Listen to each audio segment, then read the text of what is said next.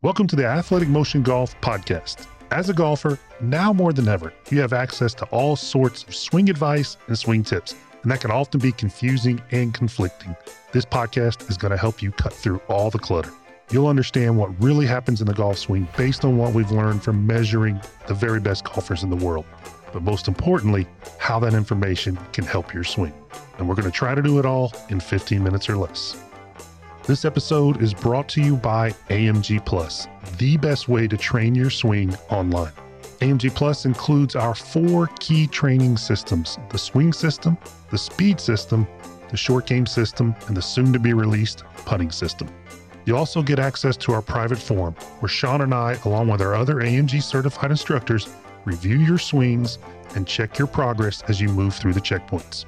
To learn more about it, just visit athleticmotiongolf.com/the letters AMG-PLUS to get started today. It's been a busy couple weeks for us since we started the new year. We've had a few videos come out that have gotten quite a bit of comments on, which is great to see. We've got guys that are seeing some information for the first time that they may have never seen before, especially with regards to shallowing the golf club. That where we showed some unique images and unique ways of seeing the golf swing that, like when we learn something new, sometimes we have more questions than we get answers. So we want to take today's podcast and answer a few of our most common questions with regards to our latest pros versus AM shallowing video. And you narrowed that down to 3 questions that we got a lot. You want to talk about which ones those are? Yeah, so if you haven't seen the video, go onto YouTube. It's the most recent pros versus Sams. I think it's got over 100,000 views in a hurry just because it's such a popular topic. And I think the 3 most common questions that we're getting from that video and the information in the video is, and we'll talk about the trail arm basically. Mm-hmm. Yeah, trail arm. Does straightening the arm on the downswing, is that a cast, right? Right. I mean, I can see where people are coming from. We'll clear that up in a minute. Is it better to not lift your arms at all, kind of put a towel under your right arm so you don't have to lift it at all? Because the arms are lowering. Yeah, because the arms are lowering. Good point. So the arms have to lower, so is it easier just to keep them there, right? And then the third one is the supination part of the shallowing motion. Is that going to open the club face so much and we'll get it so open that I can't square it? I think that's kind of the 3 that we've been getting a lot of questions about. Yeah, and you're talking about, like, from your perspective, if you're a right-handed golfer, you're looking at your right hand. Supination is just rolling that palm up. Right. So we're talking about that right forearm if you're a right-handed golfer, and, that's a shallowing move that we see good players. Yeah, and we've looked at a lot of wrist graphs. We even got some information from some really good teachers over the years, right? And basically, we'll just start with that, with the supination part of it. At address, your right hand is on the club, right? And hopefully, I hope so. If you open your hand up, that open palm is facing the flag, basically. Right. You kind of, a lot of guys will, or a lot of coaches, especially over the years, this is one of those things that's it's kind of old school wisdom that still holds true today. Like your right hand, like there's a lot of left hand variation in grips, right? Left hands are all over the place on the club. Everybody's right hand is on there pretty similarly. Like you don't see massively over on the top of the club right hands, and you typically don't see under the club right hands for really good players. Yeah, you might have some outliers, but just generally speaking, you just kind of have it on there. So if you open your hand up, it pretty much... It's kind of where the face is look pointing. Look at it like the club palm, face. Yeah. So basically what happens in that right hand is it's facing the target at address. Mm-hmm. As you take the club back into the takeaway, and you can kind of mimic this with your own right hand right now, it supinates, meaning it rolls palm up some in that kind of classic shake hands position, right, to your right if you're a right-handed golfer. As it goes into the top, it goes back the other way a little bit, almost like palm starting to face away from you again. Right. Now, here's where the downswing starts and where a lot of the confusion starts. As the high level player starts down, it goes more palm up again. So that's supination, so palm up. And that is part of the shallowing equation.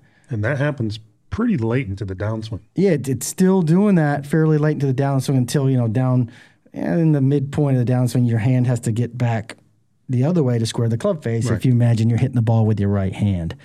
And, you know, just teaching a lot of lessons over the years, that's a hard concept to get people to understand because especially if they've been taught, I got to square the club face really early and kind of twist it closed. Right.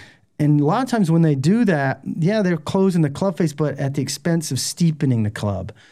So that feeling of letting that palm kind of go to the sky, I guess, slightly as you start the downswing is a little disconcerting for a lot of golfers, but it's a key element that we see in these high-level players shallow in the club.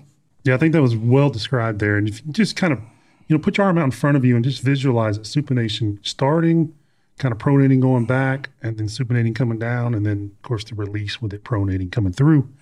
You'd be making the movement that most good golfers, especially the tour players that we've seen, make that same movement. And it works out pretty good. Easy way to remember it is like if you're holding a can of soup, that's supination. Yeah. So your hand's facing the target. As it goes away, you're holding the can of soup, and then from there, you can take the rest of that information and mess around with it just when you're sitting at your desk. I would have said bowl of soup, but holding a can of soup. If you don't have a bowl. Can of soup. Campbell's. I've eaten soup out of both, actually. So we like food analogies. I have too.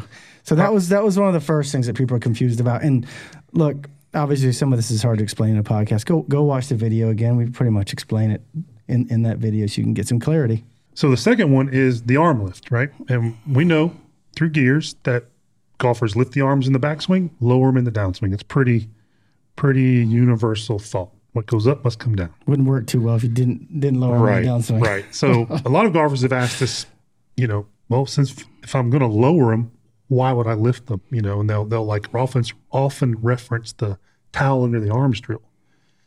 And, if your tendency is to play peekaboo with your arms, meaning just lift the arm straight up to where your head's between your arms, then that may be a good thought for you. But by and large, that trail arm, that between the elbow and the shoulder, needs to come off the rib cage so you can generate some shallowing movements coming down. It's not good for most golfers to feel that arm stay stuck to the rib cage. I'd say very few golfers.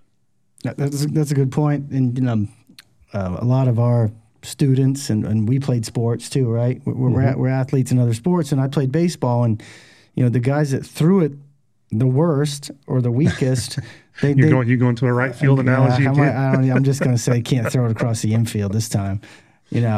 So you would have those guys always had their elbow pinned to their side trying to throw. Well, if you want a nice trail arm position at the top, which allows you to use some lowering to shallow the club, just get your bottom of your trail arm, you call it your tricep area, level to the ground. Right. And it's the same thing you would do if you picked up a ball and were going to throw it. You'd elevate that arm up in the air to a point where you could get some motion in it. Well, in golf, it goes up. And if you get it up some, it's way easier to shallow the club when it gets up off the rib cage because you have somewhere to go with it to lower it.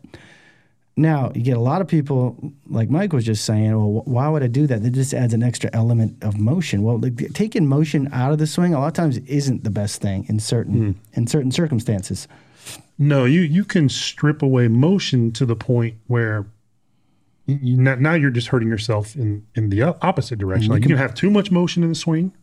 You can have too little. Try putting it around the course. Let me know how that goes. Right. I mean, courses are getting long. No one likes to hit it short. So that requires motion to be able to do that. And we hear this a lot, not only with the arms, but also with the idea when we talk about their shift off the ball in the backswing to shift forward. Well, if I'm going to shift forward, why not stay forward and move forward? Because you're losing that dynamic movement. And the momentum of that. It's like if you go to jump, right, you're going to lower yourself some before you can explode back up. It's not a very good jump if you never lower yourself, even though, like if you're going to jump up and touch a rim, the rim's the target. You can't just go to the rim. You got to go away from the rim to get higher and closer to the rim. So I've been told. Yeah.